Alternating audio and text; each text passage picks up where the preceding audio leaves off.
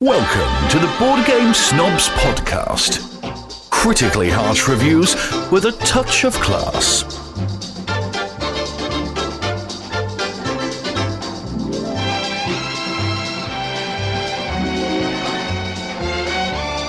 Go, Jerry. Howdy-ho, listeners. You've stepped into the greatest podcast about board games that doesn't just talk about board games. This is the Board Game Snobs, and I'm the star of the show, Jerry. And Is that a tinkle I hear in a glass over there? What? Yeah, I'm drinking my Metamucil. Gotta stay regular. Been having trouble lately? Me? No, I do a lot of fiber, a lot of bran, and I drink a lot of water. So, I had. Do you mix anything in with that Metamucil? Vodka and prune juice, man. You got to try it. I'm serious. No. Legitly, I do not. I do not like vodka at all. I think people who drink vodka are lowlives. Snap. There you go. It's called gin. You just insulted all the 21-year-old there's dieting. There's a lot of 21-year-old Russians in their tracksuits right now, housewives. really mad. Yeah, the suburban housewives. No, I just don't like vodka. Vodka just exists and makes things alcoholic. Gin's what you're looking for. It's like the it's like the cranberry of alcoholic drinks. Yeah. You got a Coke, put a little vodka in it. You got an orange juice, put a little vodka in it. You got a screwdriver. Well, my dad, the only hard liquor that he drank was really vodka, which I never could understand why. And then one day I caught him drinking concentrated prune juice and vodka. And I said, I said, Dad, you're losing your mind. He's like, no, this is good and it cleans you out. And I thought, what in the world? Anyways, I gave it a shot and it's not bad. It's not bad at all. There's an old Brian Regan skit where he's talking about cranberry. He's like, man, the salesman on cranberry must really be out there doing his job. He's like, grape, put a little cranberry in a cran grape. Banana, put a cranberry in a cran banana. Well, cranberries, I mean, who eats cranberries? Nobody. They're disgusting. But they're in everything. They are. And they flavor it. They give a little tartness to everything. Just like you. And you're the host. What's your name? Gobby? That's right. Hi, this is the host, Gobby. I was thinking, I'm glad you said that. I'm glad you said You were thinking? I was thinking. I was just sitting here thinking. We might ought to do every now and then do a reset. What does that mean? If somebody tunes in, the last time we actually described who we are, what we do, what the show's about, is probably the first episode. Yeah. I think we kind of did that like maybe episode, I don't know, 20 or 30 somewhere. But just every now and then, like say, we're called the Board Game Snobs because why? This podcast is about what? Oh, so that's what you're wanting to do. Like, I'm Gobby. I'm the host of the show, the foundation, the rock that it sits on. When all else goes awry, I'll be here editing, making things right. Bringing in people when Jerry can't host with me because his life is ridiculously busy. And I'm just the star of the show. You're the star of the show. I'm the good-looking, funny. I'm the heart of the show. One. Right here, I'll tell you. Jerry's the snarky one with attitude. So if we're like the Teenage Mutant Ninja Turtles, I'm the Leon. No, let's see. I would be. I'm a mixture. Probably more Raphael. I'm a mixture of Donatello and Leonardo. And I'm a mixture of Michelangelo and Raphael. No, you're the Cowabunga, dude. What was the pig with the sunglasses? I do love some pizza. Oh, you do love. Rocksteady. Have you? Oh yeah. Have you watched the new CGI Teenage Mutant Ninja Turtles, the Michael Bay thing? Did you watch that?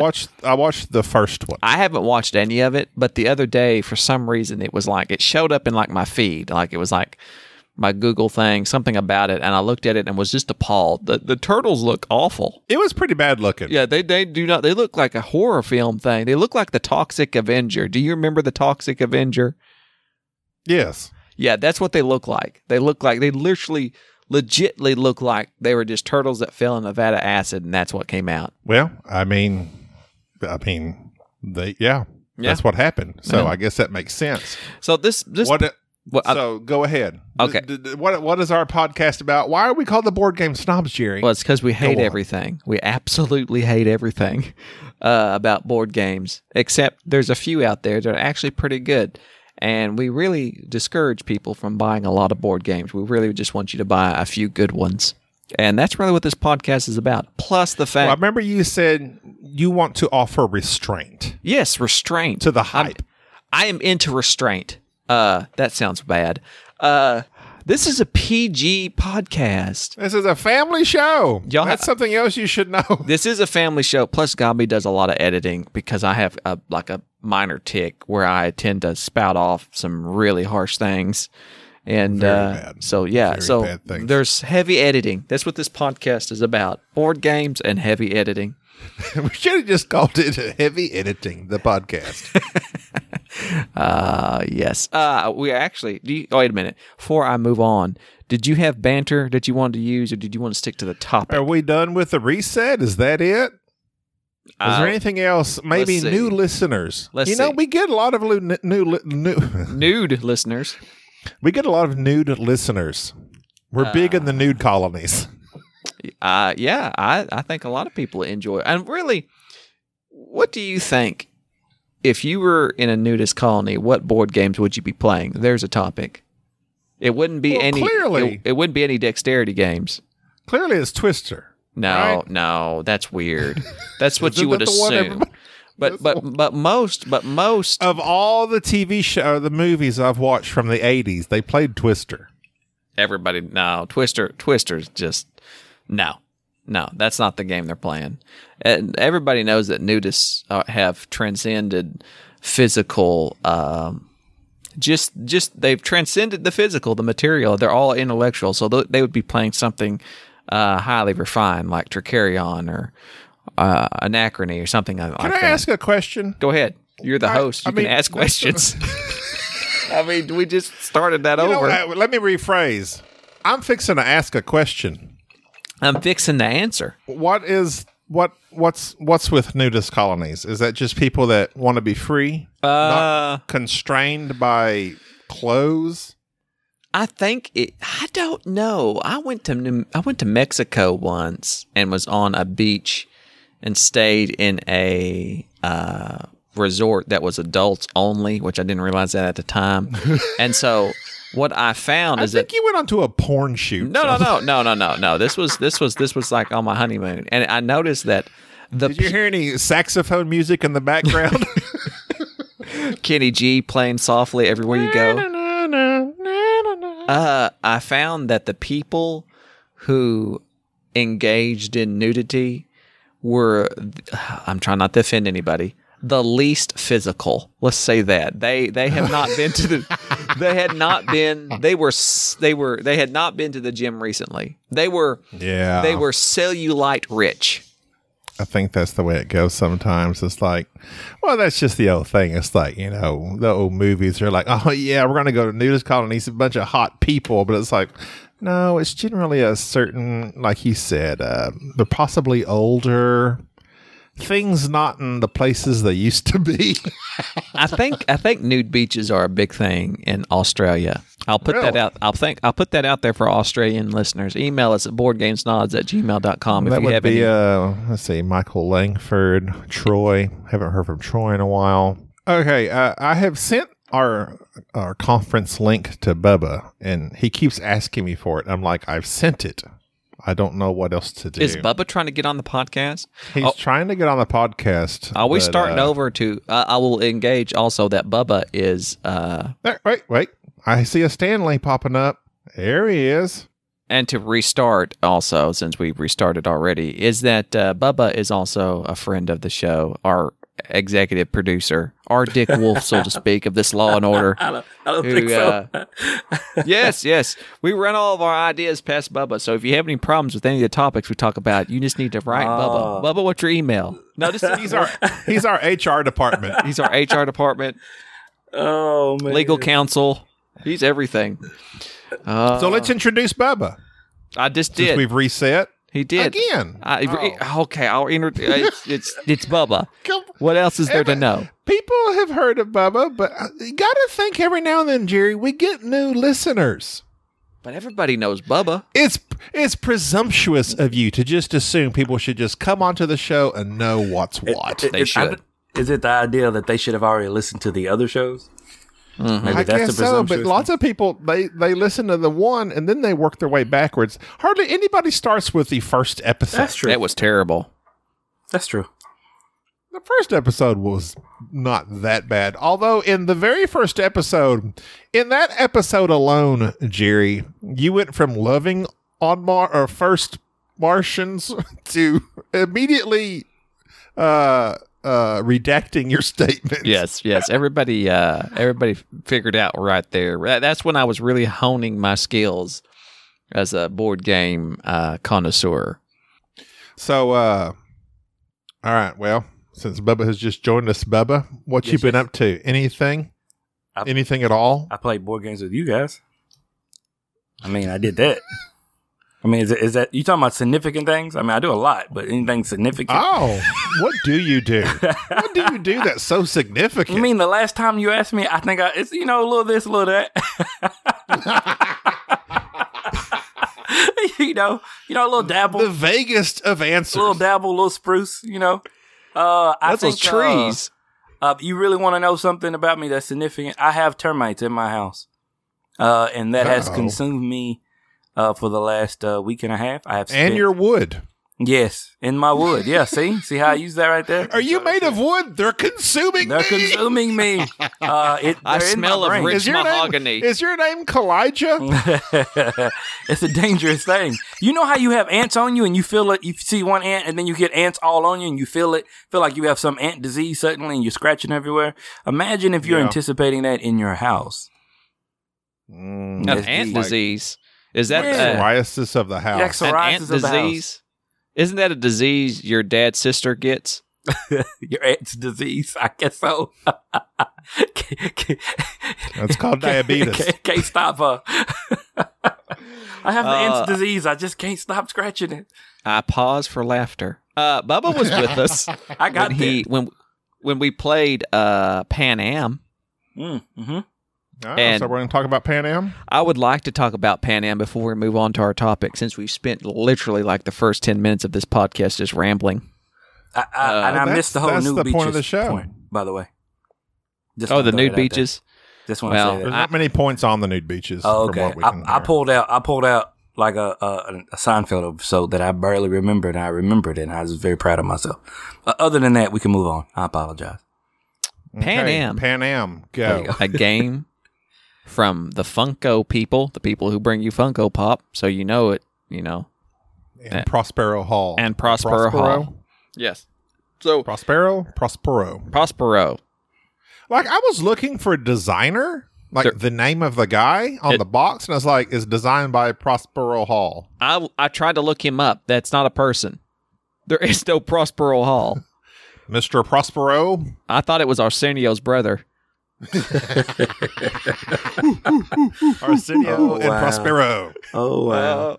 Was that one's good? One's a late night host, one's a board game designer. Oh, wow. I'm on a roll. I'm sure our listeners remember Arsenio. I'm on a biscuit. So Pan Am, wow. Man, I know my thoughts about it.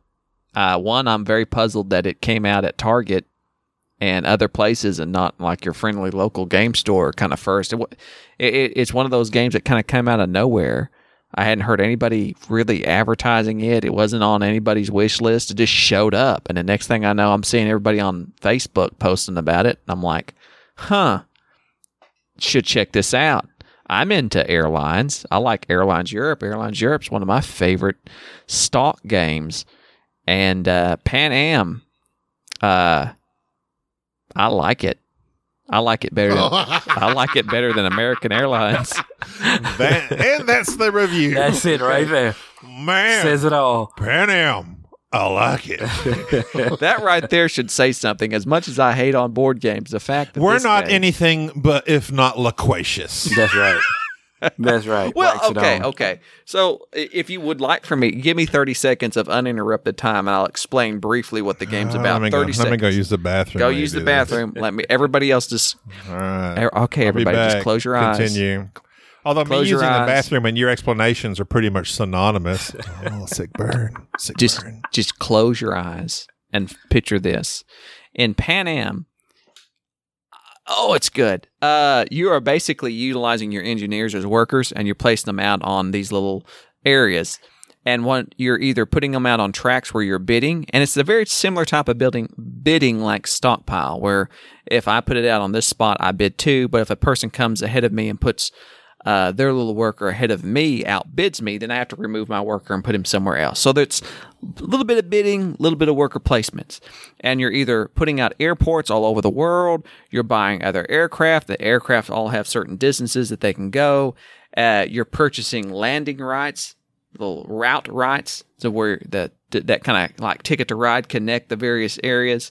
And at the same time, you're managing your budget. And at the end of the round, after you've all kind of bid and produced and got all your stuff and your income, you can buy stock in Pan Am. Pan Am will expand from the center of the map outward, and they'll buy routes. And hopefully, if you happen to be in their path, they'll buy your route. You get bukus of money, and maybe their stock will go up, maybe their stock will go down, but you'll end up buying as much stock, and stock is victory points in the game. That's the quick version of it. And that little aspect of worker placement plus bidding plus resource management plus stock speculation was really good. It was very good, actually. The player interaction was well thought out. Other players building and claiming routes that you want, other players outbidding you, other players going where you need to go. Turn order made a difference. The scoring was very tight. All of the components are very serviceable. They're nice to look at. The rules were easy. It just all made sense. Are you done yet? I like it. Oh, good. I came in just in time. You threw it out there. Well, we played it 4-player. I loved it. Right? Mm-hmm. Bidding, route claiming. Is that a mechanism? Route claiming? Yes. I guess set collection with different locations. We played it 4-player. Great. Played it 3-player. You didn't like it? You didn't like it 3-player?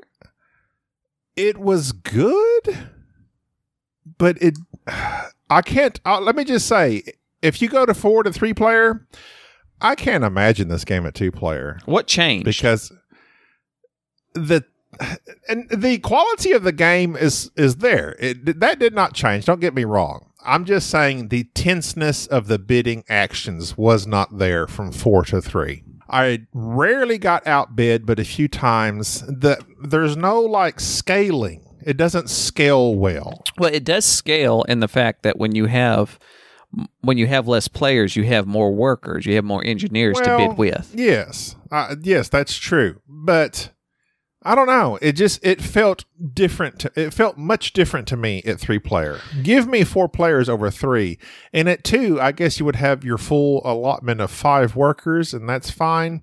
But it's like you just have more options. Can I propose this?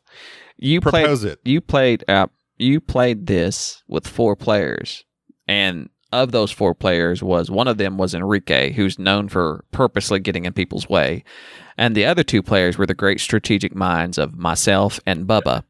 Could it be that when you played it 3-player, you played it with people who are, let me think of the term, basic, such as, no, Mike and Crystal? Is that who you played it with? Are you kidding me? Mike beats you at every game we play. That doesn't mean anything. I'll let him win because he's basic. You don't want to hurt his feelings. No. When it comes to money and money management. Oh, please.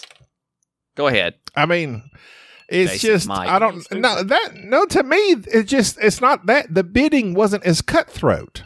For whatever reason, even though we had an extra pawn apiece, it's like we all just ended up going to the routes at the bottom. Like the routes needed to have been scaled back, or the directives. Directives, is that what the ones on the bottom was? Yeah.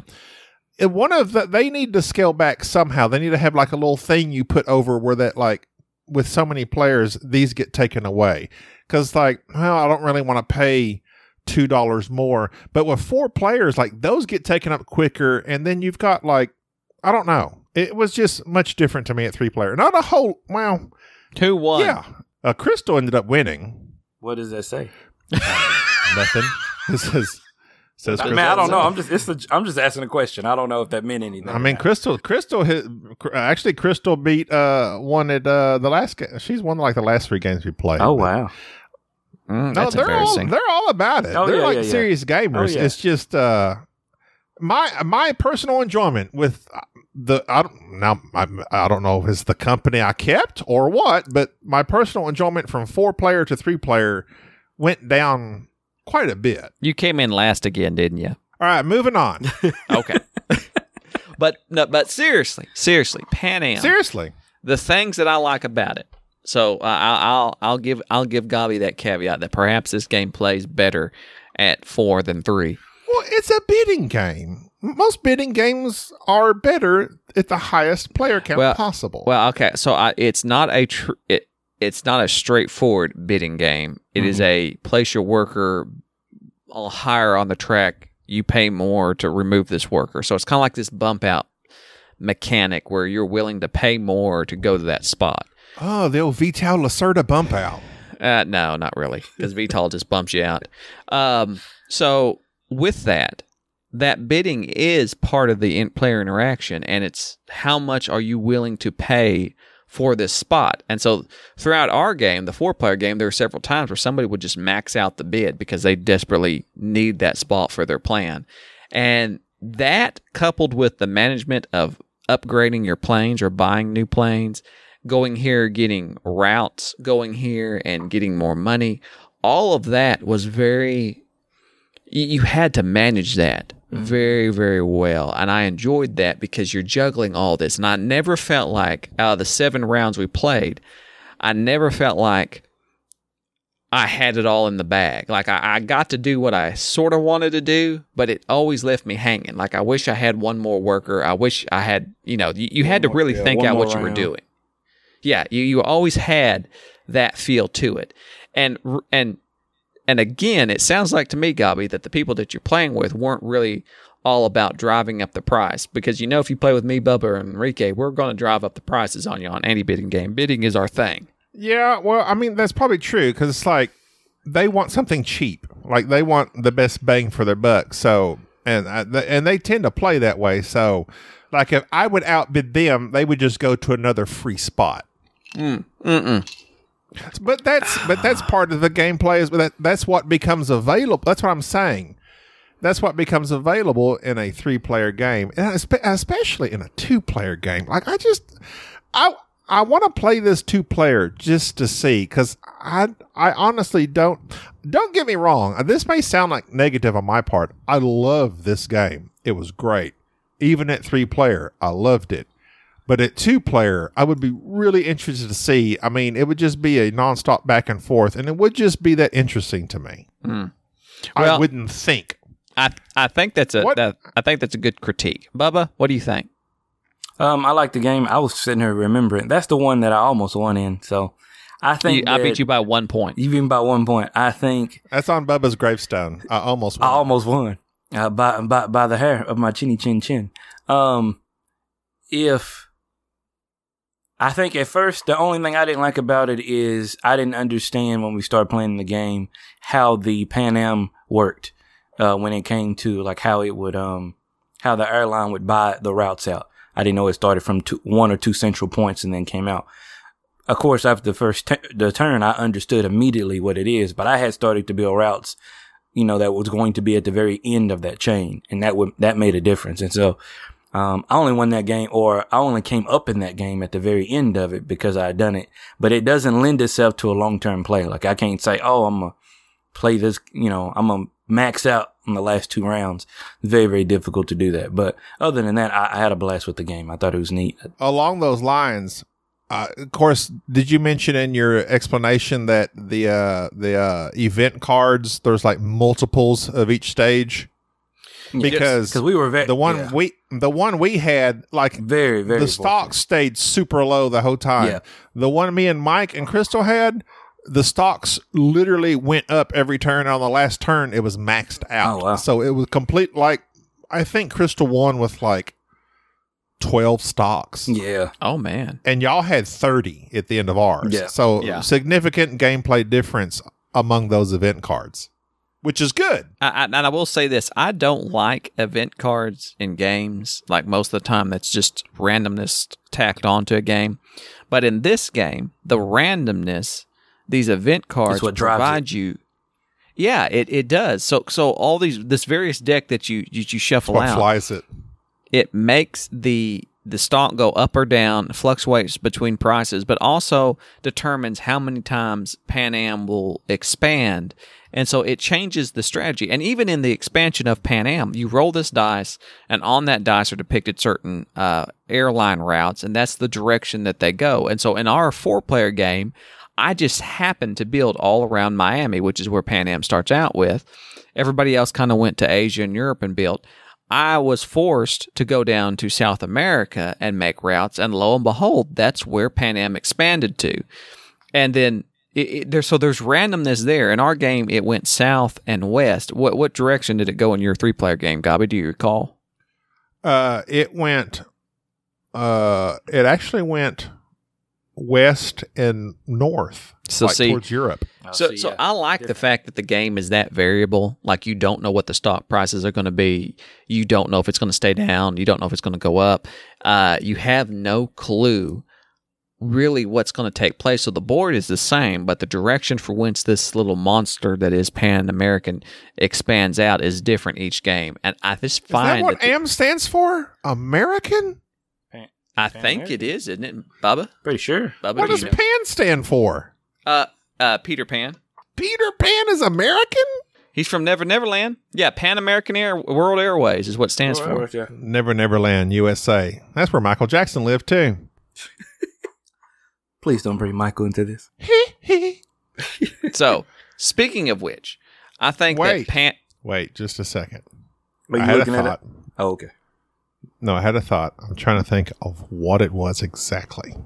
Was it about Michael Jackson or was it about Pan Am? No, it was about Pan Am, actually. Mm. Oh, this is a game. Okay, Jerry, I know your pain. When I explain a game, oftentimes I will bring up a point, and then 6 rounds in, they declare I never brought up that point. And I'm Right. like, no, I brought it up. Believe me, I brought it up. So Crystal was like, see, when you were explaining the game, I didn't really understand. She said, you said something like to stay away from Miami. I said, no, you may not want to build an airport near Miami because very soon it will become obsolete, right? I mean, you want to place your airport in a spot where you can expand from that airport. But if you build it too close to where Pan Am's going to spread from, then after a couple plays, that airport becomes obsolete because that is where your flight paths go from. Sound advice. Sound advice. Right. So, Logic. in this game is interesting because as opposed to Airlines Europe, as like you're wanting to put planes all over the map, or in most route building games where you're wanting to get your stuff out on the board, like my orange planes. I want to see orange planes all over the map. You might want that for a little bit, but ultimately you don't want that because you want Pan Am to take over your orange planes and send them back to you, giving you your money's worth.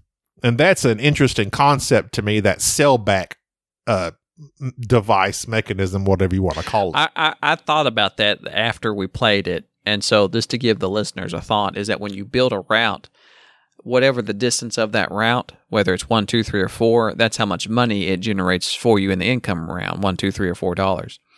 And so if Pan Am buys that route, depending on whether it's a 1, 2, or 3, or 4 route, you get a lot of money. You get more than what it generates each round.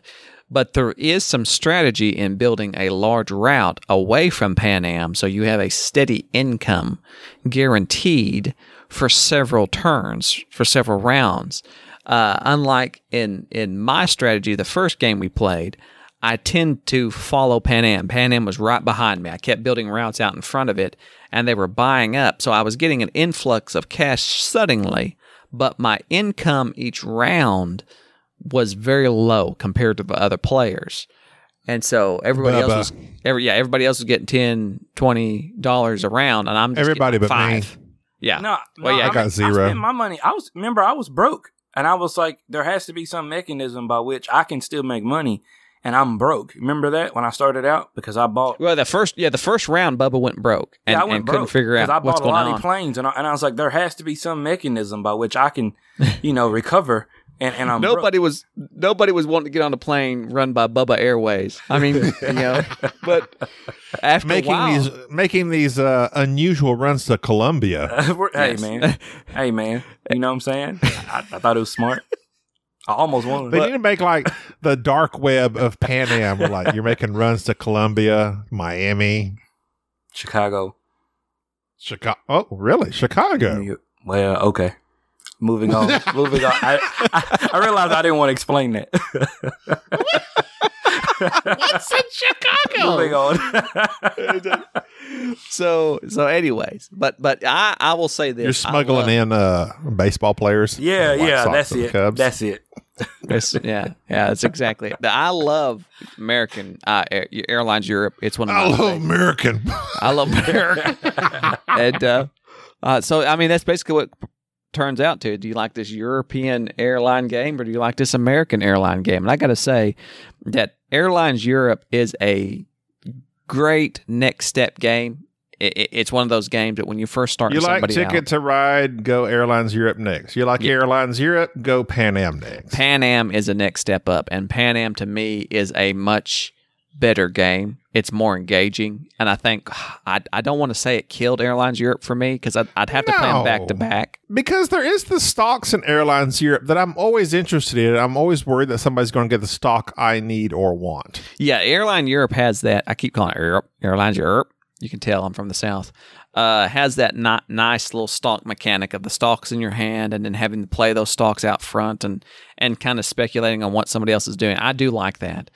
But yeah, Pan Am, if your group enjoys bidding and even the least bit of route building, I must say that Pan Am, it was a shock for me, and it's one of the better games I've played this year. It is a very nice production. It's really good. Yeah. The hype around it, what little hype there is legitimate. I think it's starting to get out there on social media, from what I can see. So it's a go for me. Yes, Bubba. It was a warm ocean on a cold night. It was that. Oh, what about a cold ocean on a warm night? No, that sucks. Because then you swimming in the cold. You don't want that. Iceberg right ahead. No, it was good. I hadn't played a game with a lot of people in a very long time, and it was very nice. It was very nice playing. I liked it. Yeah, I truly enjoyed it. I could play it again. So there's our ramblings about Pan Am. Booyah. Gonna go on to our topic that Gabi ham-fistedly come up with, which he posted in our your topic regarding what makes a classic. Have you already forgot that? Oh, we're going to that now. Yeah, we'll talk about that now. Okay, I'm ready, bro. Okay, hey, but before you go there, okay, I won't go there. What? Before you go, I said before you go there. Did you know there are computers for the Amish which have no internet, videos, or music? Or from what I can tell, as far as the Amish are concerned, electricity. Are those little things that you stick, like those little kaleidoscope things that you stick the little rails in, like when you're kids, the little binocular-looking things? What are they? I don't know. It's like computers for the Amish. So basically, somebody just developed a scam to give their broken computer to the Amish. Like, here you go. There's no such thing. Edition. There is $20. No such thing. There is no. Okay, who says this? BestLifeOnline.com. It says Amish people tend to reject modern ways, but despite that, there is still a computer made specifically for the tech-wary group. I didn't think they were tech-wary. I thought they just didn't accept it at all. The key selling point, perhaps not surprisingly, is all the things the computer doesn't do, according to NPR. That's a legit source. No internet, no video, no music. If you don't have no video, how can you see what's on the screen? Isn't that a video screen? No, I think they mean like it doesn't have like a video codec, so it can't like play video. So if you They're not send it, zooming. you can't upload. Yeah, you can't upload something and then play a video on it. It says, in general, the Amish are more willing to adopt new technology if they justify it for business reasons and they can keep it out of the home. Keep it out of the home? So it's basically like a calculator in their barn. Well, I think they use it for like word processing stuff and all that. Like, That's So right. they have a printer and all that. right. Yeah, but yeah, they don't keep it in the home. It's weird. They don't keep it in the home. I shouldn't say it's weird. Bartholomew is sneaking out to the barn reading 50 Shades of Grey on their little 8-bit computer screen. Yeah, that's exactly right. The Amish computer. Even Ezekiel said I was losing my mind. Please don't be doing Weird Al Yankovic. Please don't. Okay. Do that. I don't know if that's I all like the banter I can the handle Amish. from that. I You like just the save the Amish. rest of your banter. Save the rest of your Did banter. you know clams have feet? Yes, they do. And they're cold. Get it? They're clammy. That's why none of them get married. So, Gabi asked the question, what's the newest board game you would call a classic? I'm sorry, I'm still laughing about that. Oh, that Not was the Getting Married topic. I thought it was just what makes it a classic. Yeah, well, that's what I thought that myself. I kind of put a spin on it. What makes it a Okay. classic? I got He asked, how long does it have to It be, would be for the either or. classic moniker? So, when I got to thinking about classic games, Frankie of the North, of course, commented that it would be Lords of Vegas, and I would tend to agree with him. But does the age of the game, does a game have to have staying power? I threw out that I would consider it, if a game is around for 10 years or more, then it can be called a classic if it's still relevant. And that's just my own opinion on that. This is really so subjective because people call Catan Well, I a think classic. that's the thing. When it comes to, I believe when it comes to board gaming, it's probably subjective because I was looking up cars. Like with cars, at least according to Google, there's kind of a hard date. Like it's like 20 years, it's a classic. So many years, it's vintage. So many years past that, it's like classified as antique. So there's like a set date, apparently, in years. But as far as board games, it can't be years gone by. It's a classic. I mean, there's some games like that, like Monopoly. I mean, it's a classic, even though gamers such as ourselves and most hobby gamers, we don't like Monopoly. Yeah, but I would. That doesn't keep it from being a classic. But you know what I'm saying. So I'm not proposing that a game just because it's old is thus a classic. I'm saying that if the game is old and still relevant, and I put the time of 10 years, if a game after it goes past 10 years, if it is still relevant, if it's still actively being played, then it's a classic. But let me put this on you then. Okay, put it Can on I me. lay this on you? Go Let ahead. me lay some games on you that have been since then. Okay, some game. You gonna lay Castles some of Burgundy, it's a classic. Nobody would argue that. 2011, 9 years. Okay, well, it will be a classic in a year. Viticulture. It's not a classic. You don't think so? Not- 2015. By the strict definition of this is you call this the Jerry Baker rule. It's got to be older than 10 years. The Jerry Baker law. But that's what I'm saying. But that's what I'm saying. This is according to you. I know, but here's the thing: where did the car industry come up with these dates that you Googled them from? Oh, I don't know. Yeah, exactly. You don't know. What happened is some guy somewhere set a rule, and that became an industry standard. It always begins with somebody yelling out loud, "This is what I think, and this is the rule that So I go are by." you saying then Castles of Burgundy, because it's 9 years and not 10, is therefore not a classic? Yes, I'm saying that. I would think you're incorrect. Why? I think if you boil it down, I will bypass everything else I was going to say and then get back to it. I will say if you boil it down, it comes down to mass public perception. If enough people in the hobby say it to be so, it can be so. Or if the lead personalities in the hobby have declared it so, people will just follow that. Castles of Burgundy is everywhere. Everyone claims it's like the best failed, the basic failed, the intro failed. Okay. Everyone agrees on Castles of Burgundy. Oh, it's a classic. Okay. Can I and I'll argue your point here, and here's why it's dangerous. This is why you have to have a timeline. You have to have a fixed date, much like the car industry, that says if a game stays relevant for X many years, it is thus considered a classic.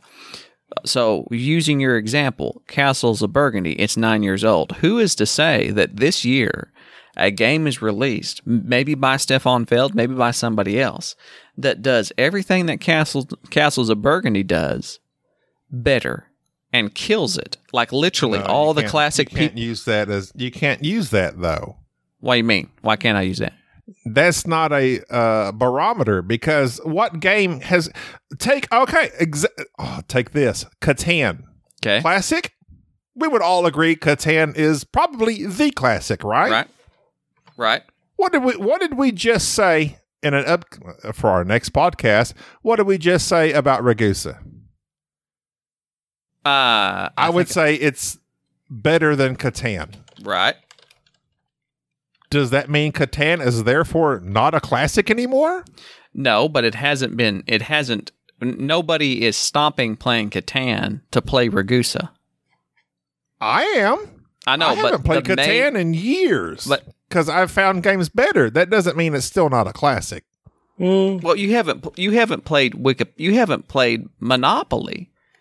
I mean, here in you're years. Making my point. Yes. No, I don't think you understand. There are tournaments of Settlers of Catan. There have been tens of millions of copies of Settlers of Catan played. Just because you have not played it in so many years is not discounted as a classic. My point being is, if a game is relevant after a certain point of time, to which that it is no longer printed or no longer actively played, or there is no longer a community, then it is not a classic. I would argue that when Castles of Burgundy hits its 10-year mark, people will still be playing Castles of Burgundy. I think people will still be playing Castles of Burgundy for quite some time, because it is very much considered to be a classic, just like Catan, just like many other games. What I'm saying is that a few years back, I think many of the industry would declare several games to be classic, for which nobody plays right now. That they have Splendor. I think Splendor, and here's the deal. This is why this needs to be decided and agreed upon by the industry standards. So here's the thing. I would argue that by the time Splendor is like, 4 years old? Yeah. By the time that Splendor, 2014. So okay, yes, so 6 years old. So I would argue that by the time it rolls around 10 years old, you can look back and see, are people still playing Splendor? Is it still being produced? Is it still being sold? Is it still something that people are actively in the community talking about? Thus, it is either going to be one of two things. Much like with movies, you have classics and then you have cult classics. You have shows that are not popular but still have a cult following. Splendor will have a cult following just because of the poker chips, and because there are just people with weak bloodlines that need an easy game to play. They like them chips? They like them chips. Are you not saying, though, that essentially it comes down to a popularity? I don't like anybody phrasing the word classic in terms of longevity or length of time. Here's why I say that. Classic. Oh, snap. Classic. Finally, an opposing viewpoint to Jerry. Well, no, and I'm not trying to have one just to have one. I'll say this. No, do it, Bubba. Go. Classic. You're on my side. It's classic because it is a defining, it's the highest, quality in that category. So that's why and I'll use the analogy, not of cars, because I think that if you really look at it, classic, and they started to differentiate that only because of value and people wanting to buy things and so forth and so on. So it was a monetary value to that. Classic is more along the lines of books and novels. A novel can be a classic, though it may be unpopular or it may not be popular anymore, but it's a classic because it started a new genre or did something significant within a genre that was just mind-blowing. So if you think like crime novels did not exist until a guy started writing about another guy named Sherlock Holmes, and that started a whole new genre of mystery. You have transcendentalism that Faulkner wrote about. It changed the way people thought of writing about nature and connecting it back with human beings. It was the first of its kind. So it was classic in that it was the first, or it heightened something different. So when I think of classic in terms of board games, I think, what is a classic board game that made other board games possible, or made such an impact that it changed a mechanism or a thought process or how people saw a game? So like you could say Settlers of Catan was a classic. Now, I'm not saying that it is. I think that it is, but because it was, apparently it did something that brought a lot of people to the board game arena. So what did it do? Well, that makes it a classic. So that's how I think of it. A classic could be something that's made now, could be something 40 years ago. I just bought a board game online, Axis and Allies, because I'm told that it was a classic because it had something different about it. It's a war game. How many war games are there? I don't know why it's a classic, but that's what I was reading that it was. So I purchased it. So it's that's what I would say. I don't quantify things by time, because somebody could write the new great American novel that is a classic today, and it truly changes everything, and it is a classic. But you want to use books as an analogy. That's my analogy. When Kill Mockingbird came out, it was an instant classic, even though it was brand new. I mean, you can keep going on and on of examples of that. So that's just me. I could be wrong. I don't think in terms of time, though. That's just me. I think in terms of quality. That's what I was in the process of looking up what makes things classics. Books was one of the things that popped up. And this one writer was like, are classics defined by the ability to stand the test of time, or is it less about time and more about just the sheer number of people playing the game? Yeah.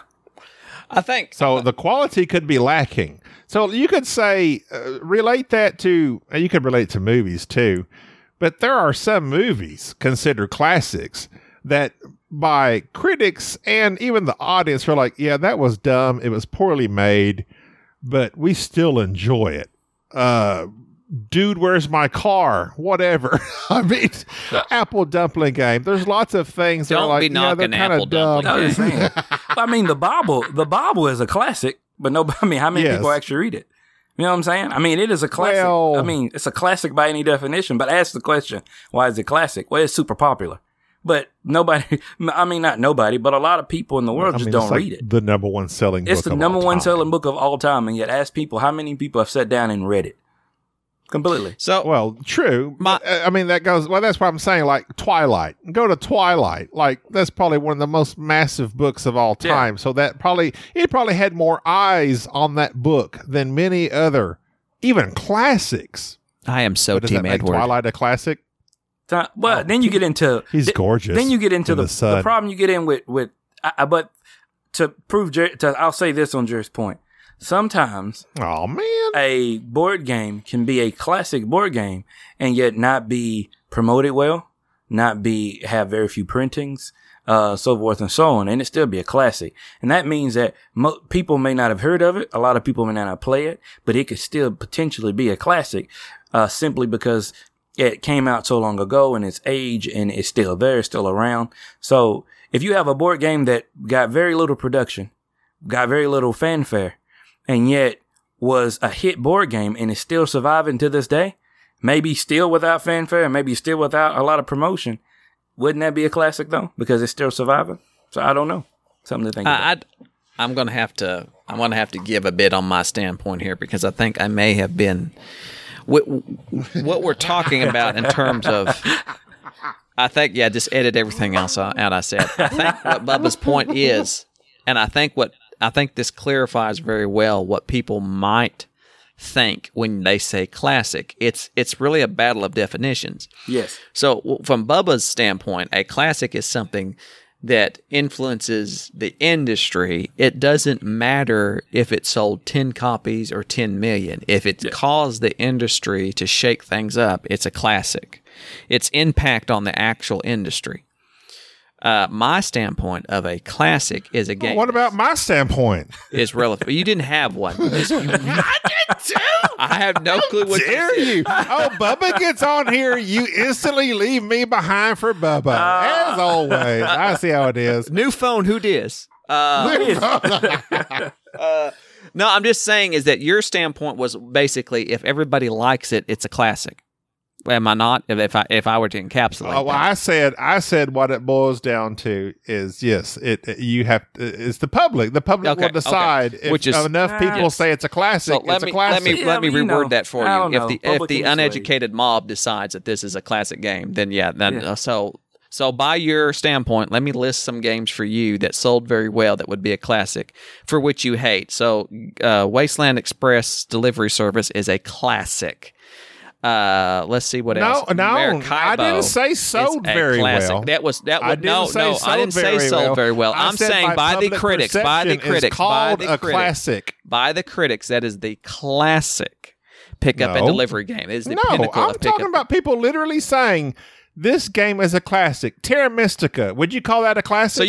So you're just getting bogged down into terms, which you're just saying. I'm getting bogged down by semantics, actual semantics. Yes, and if enough people call Castles of Burgundy is a classic because of what it does, who it's made by, everybody that plays it likes it. Enough people call it a classic. No. I'm not saying sold well. Otherwise, Uno would be the number one game of all time. No. You said that if the people in the industry call it a classic, you have two competing. Nobody called Wasteland Express a classic when it first came out. That's dumb. Well, nobody called Castles of Burgundy a classic when it first came out either. I know that, but what do most people call it now, 9 years later? I know. If you'd quit interrupting me, I'd tell you. It takes time. It takes time, which is to my argument. But it's only 9 years, not 10. I'm just saying. My point being, with Bubba's point being, is that a game that is classic, how does it affect the industry? So I would say that, to my point, what I was thinking of a classic was more along the lines of its relevance over a period of time. I would actually say that my misuse of the word classic is more about Hall of Fame. It's more of, is this game able to, and I don't think that's what people mean when they call it a classic. They're thinking of a game that truly has, and I think that's the definition that we have to clarify.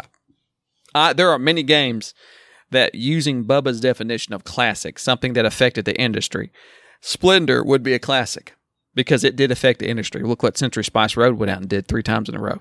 Look what many games tried to emulate off Splendor.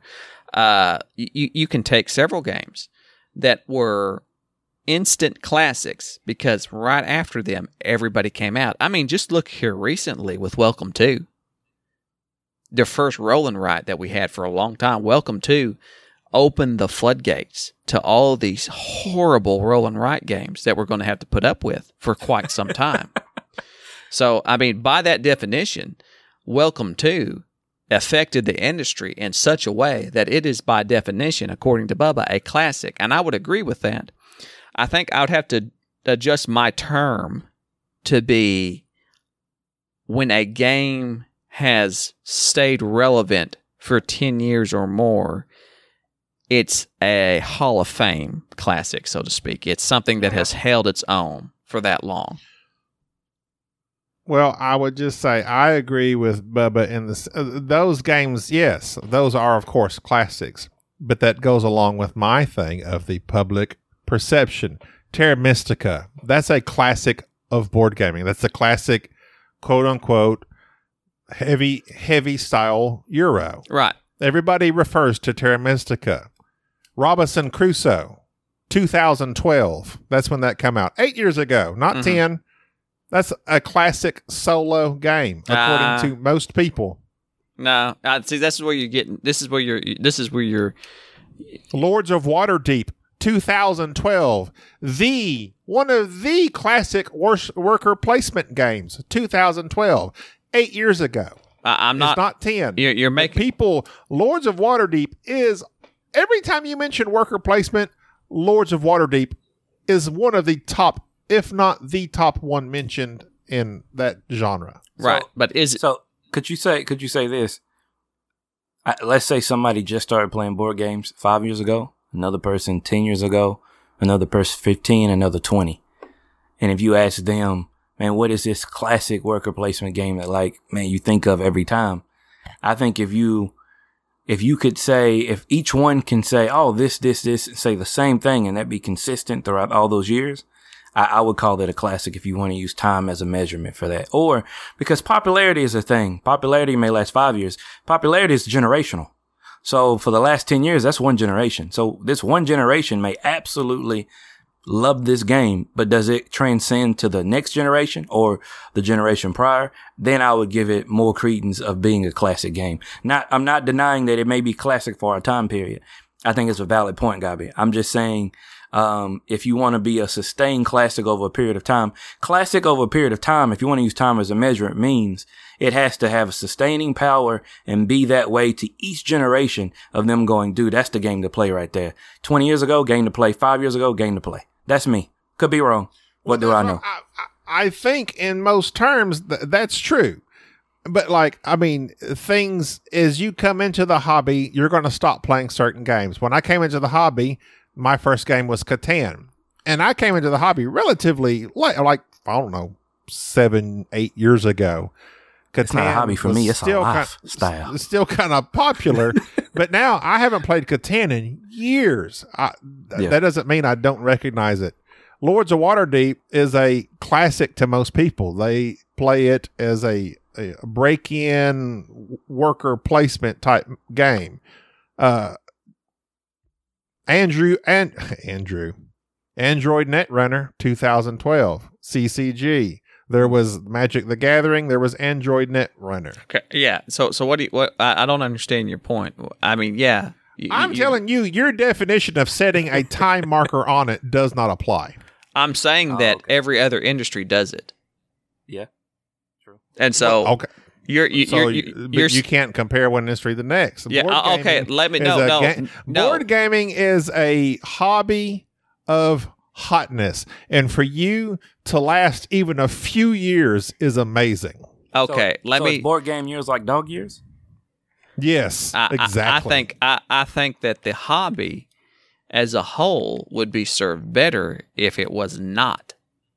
Thus why I am a snob, and thus why every other industry, such as the Rock Hall of Fame, 25 years, such as classical cars, such as all of these things, are marks of the industry maturing and going for something. So what governing body in board gaming is going to declare what defines the years, whatever, behind classics? That's what you're asking to happen. Then you're asking for some sort of governing body in board gaming, whether it be Board Game Geek or the Dice Tower, whoever the biggest people are, to form a people and say, okay, this is what we're going to define as a classic. Da da da da da.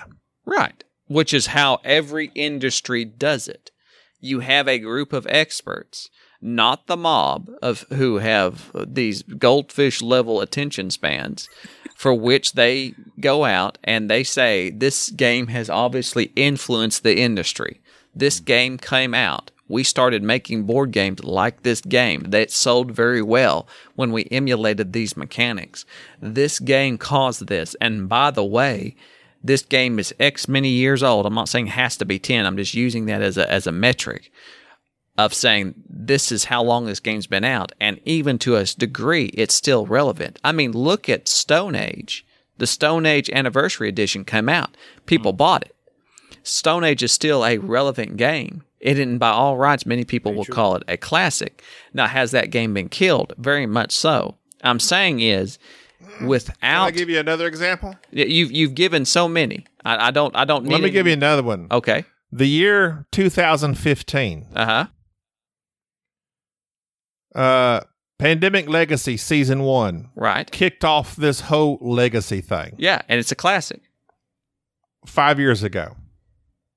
And no, you're this is what I'm saying. You're trying to put a year on it of 10 years. I'm not trying to put a year on it.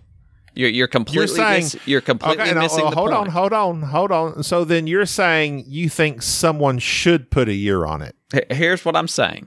And everything I'm about to say. Okay, but go ahead. Before you go on, 5 years ago, Pandemic Legacy Season 1, I would say that's a classic because it triggered this whole legacy thing. Right. Code Names 2015. Okay. Time Stories. But here's Seven Wonders Duel. Here's the thing, though. Here's the thing that you're not considering, that you're absolutely not considering. What does it take to be able to evaluate something's effect on the industry? What's the one thing it takes? If it's replicated. And which takes time. It's true. So, in 2015, nobody called Pandemic Legacy a classic.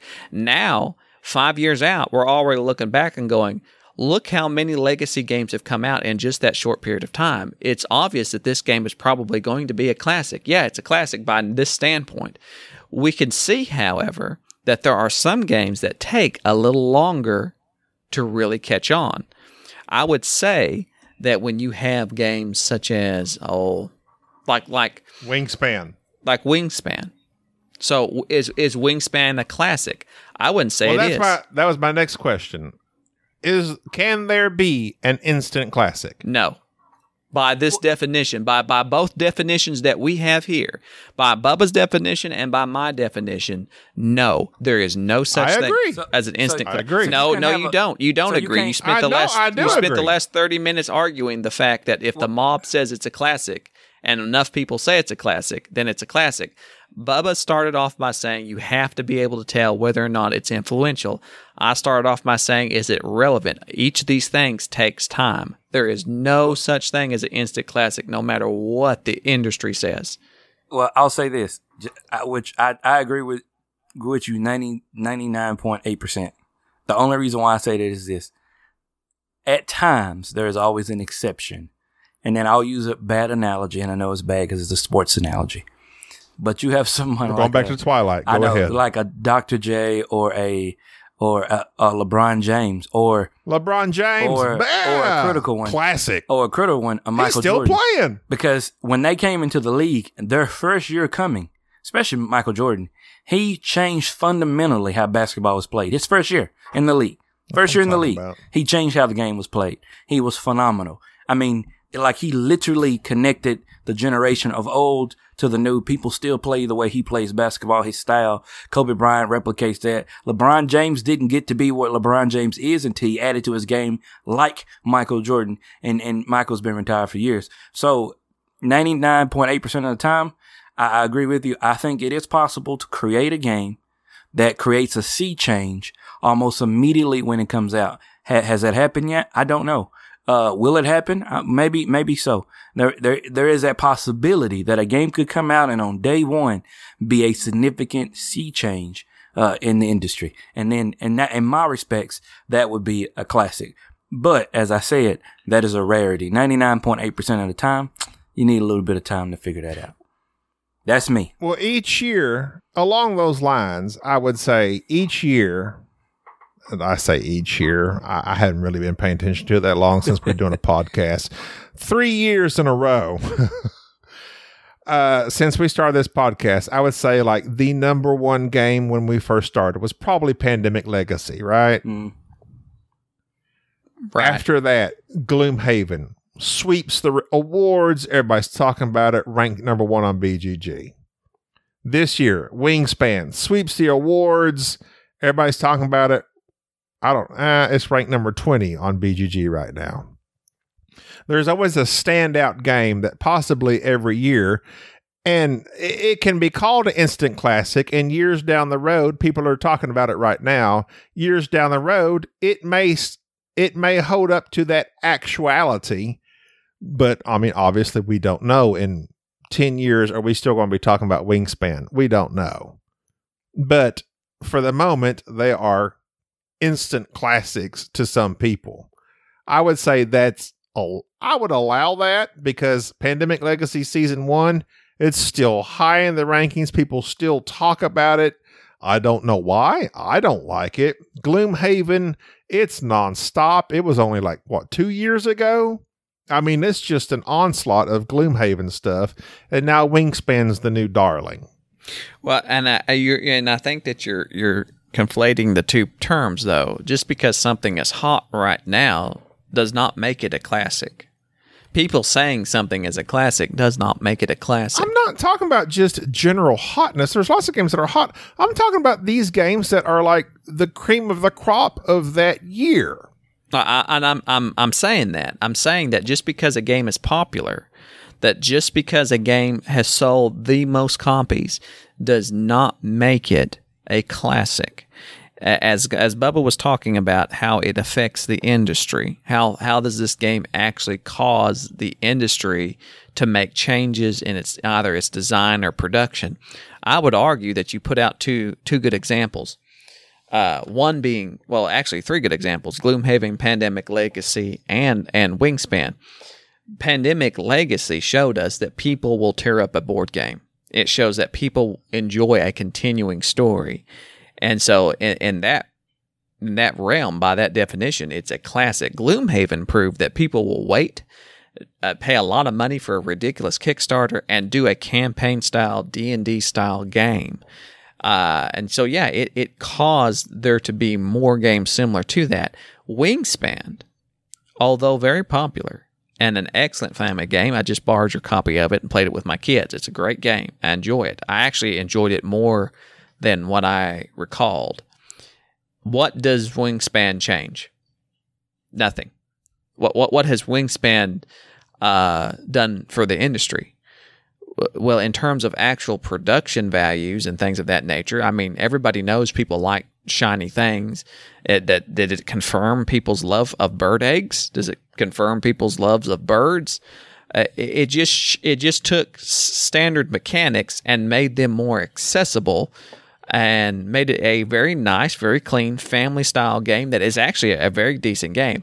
I would hesitate to call Wingspan a classic simply because I don't know what it has influenced in the industry. Given time, it may show that it did cause some great amount of influence somehow that I'm just not seeing right now.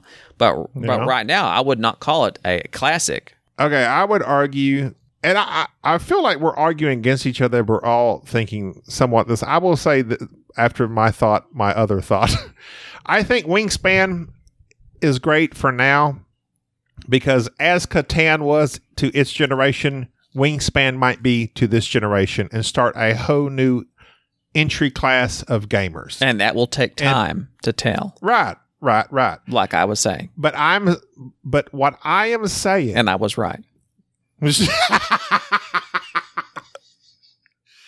But what I am saying that you tend to diffuse, no matter how you tried, a classic is not called a classic unless people are calling it a classic. It's that simple. That's what I'm saying.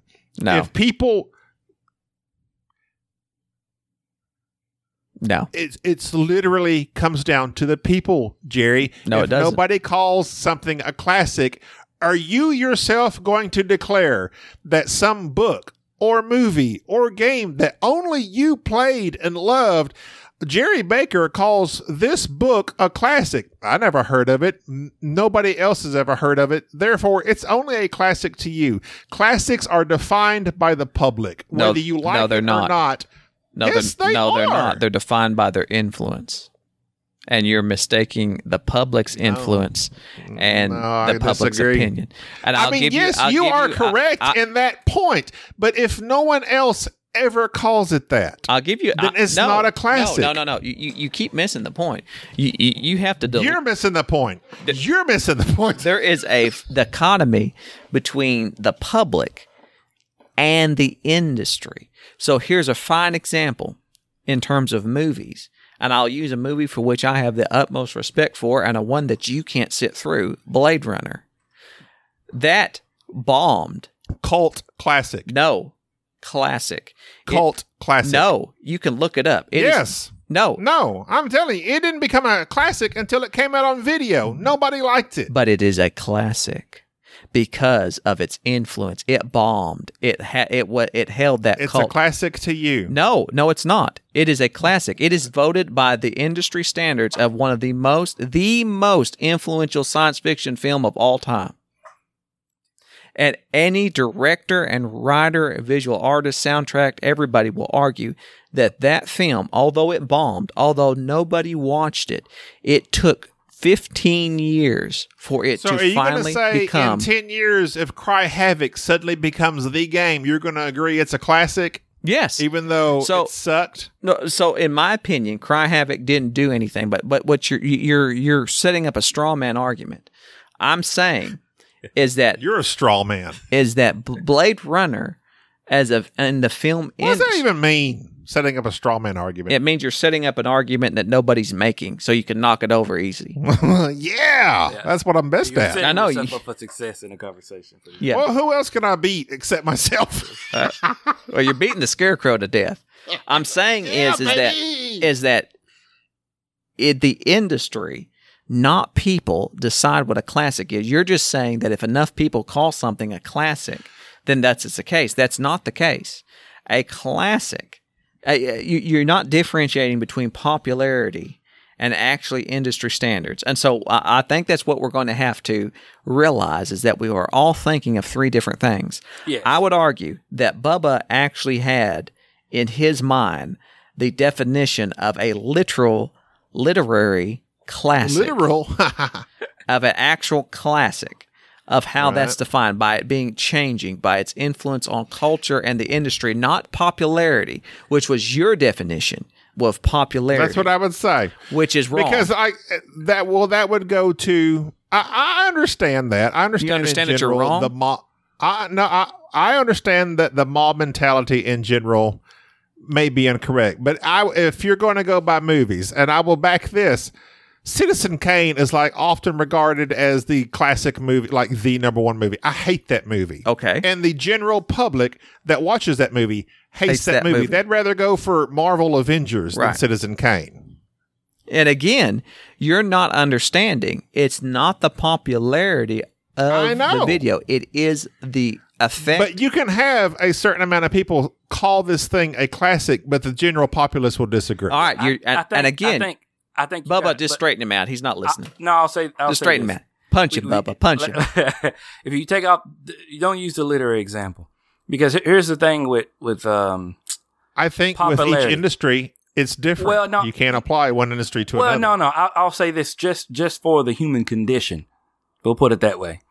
Is if you Snap, have we're going global. if you have something, I'll use this example, but don't think of it as an industry. Think of it as the human condition.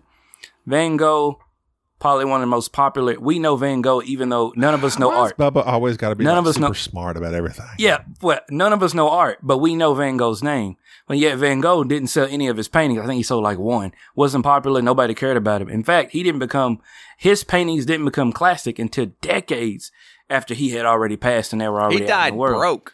Yeah, he died Barely. broke. And He died missing broke. an ear. So now, and what happened is people started seeing this thing and they said, oh, that's crap, because it didn't match the standards of the time. And then they recognized that the way he drew it was visionary. So they recognized the quality and the skill and recognized that he changed the way art was perceived. Now, here's the human condition. Now he became popular. So that's why popularity sometimes doesn't fit. That can work in the opposite way. You can take something that is super popular, as our day and time represents it. Like, let's say super popular. Twilight, baby. Well, I'll use which is not popular anymore. well, I'll use- Avengers. No, I'll use an even far back classic. Let's say that when it came out, it was a classic. 2 movies, Casablanca, Lonesome Dove. And yet, in our day and time, right now, 2 movies, no longer popular. So why Hey, Bubba, popularity change? guess what? So popularity, Guess what? Go ahead. I just watched Casablanca for the first time ever. Did you? Yeah, but you've always known that it existed, though, right? Oh, yeah. Of like course.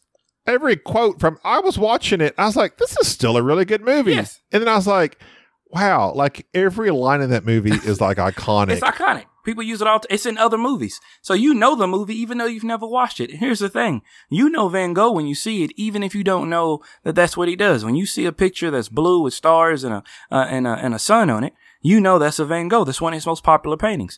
I prefer Van Stock. Well, of course you do. I mean, it makes sense. So here's the thing about popularity. That's why it is a poor indicator of quality. Right. You are. And so that's why I don't pronounce it Van Gogh or Van Gogh. yeah, because that's the closest to the Dutch pronunciation actually.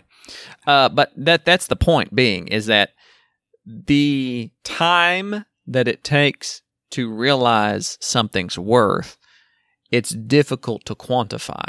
And by definition, as Gabi's going on about the industries and you can't judge the industry, we're not going by the industry. We're going by the strict definition of classic. A classic is something that exemplifies this item in its class.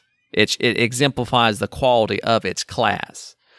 And so when we think of anything that's of different mechanics or different styles of board games, does it exemplify its mechanics to such a degree that it is a classic? It shows it in such a way that people in the industry recognize that this is influential, not just regular standard people. And so the argument of popularity is moot. There's no reason to argue because something is not popular, it's not a classic, or something that is popular thus must be a classic. It boils down to, how does this thing affect its environment? How does it affect its industry? Does it cause waves? Does it make changes? Is it something that when people think of its particular style, is that what comes into mind? And just like how Van Gogh changed the art world, are there particular games that changed the industry? And I would argue that yes, there are. And that to give other games chances, one simply needs to have an open mind and perhaps assign a time limit of saying, okay, look at this game and see exactly where we stand in this X amount of time to see if it affected the industry, and thus it may be considered a classic. Like Castles of Burgundy, I would argue that even though my subjective opinion on it is that it is a classic, what did it change? What effect did it have on the industry? It was a popular game, but really what mechanics did it carry over, and what mechanics did people emulate, other designers, other companies? What really did Castles of Burgundy accomplish? And even though I think it's a classic, dice assignment. Well, I'll say this. I'll say this one last thing because and against this notion of popularity, a classic is, does it make an influential change in something? correct. Hitler is a classic. He changed the way strongmen or way dictators operate in a nation. He is a classic representation of something. In fact, people say this person took over this country. It's it's like he's Hitler, Mussolini. There's a reason why they say that. So there's the reason. A lot of times we refer to popularity. It is what people like. Well, you can be popular and people dislike it. And so a classic is what changed it. And I'm not in any way advocating, Hitler and what he did. But he is I just want to throw that out there. Thank you for that. I want to throw that out there. But just on the definition of classic, he changed fundamentally how people take over countries. He fundamentally changed even people, and that's sad. Even people in Russia learned from Hitler. And that's sad that Russians learned from a German. I mean, it's crazy because they've been doing it for a while. So, I mean, and that is a very broad statement, by the way, before I get into trouble. But you just got to look at that definition of it. Of anytime popularity comes into something, that's problematic. But that's you got to stop watching that History Channel, man. That History Channel is on there. History Channel 1 and 2 is my favorites. I can't. You talk to Bubba about anything, he's on there talking about the Lufthansa or something. He watches too much history. I only watch Disney Plus. Oh, anyways, I think we've settled. Mandalorian is a classic. That's an argument. I think we have settled the argument here of the classic, so. And I think that we have all agree that I favor that Bubba was right. No, I could be wrong. I favor Bubba's definition of classic more than mine. I think I'm thinking more of Hall of Fame. But I do believe that, as a caveat, part of what I said regarding the time, it does take time for a game. Part of what I said was right. I'm saying that per definition. Well, I'm about to say, if you look up, you Googled classic during the course of this podcast just so you'd be right. Well, I think to Jerry's point, a Hall of Fame is when enough people recognize the degree of change that a board game created. or any field, when enough people recognize it, then it becomes a Hall of Fame. Then popularity matters very much, by the way, because it becomes a popular So we're thing. all right. So basically what you're saying is all right. All right, Well, let's go and do it for this episode. I'm just saying the bedrock of the logic has to be something, but it incorporates as you build the house, everybody's point of view. It's just really what matters. I didn't look up much. I did look up Rock Hall of Fame inductees, and I was pleased to hear that Whitney Houston was inducted in 2020. She wasn't. And apparently... if you had looked up Rock Holler of Fame, that would have been me. And apparently a group called the Notorious B.I.G. was also inducted. A group named that? Yeah, of course. You're right about that. So everybody should have known because it was Notorious. It was Notorious. But how could they be Hall of Fame if they were notorious? It makes no sense. Because all right, well that's going to do it for this episode. Thanks for having me. That was very well. Oh, Bubba's out.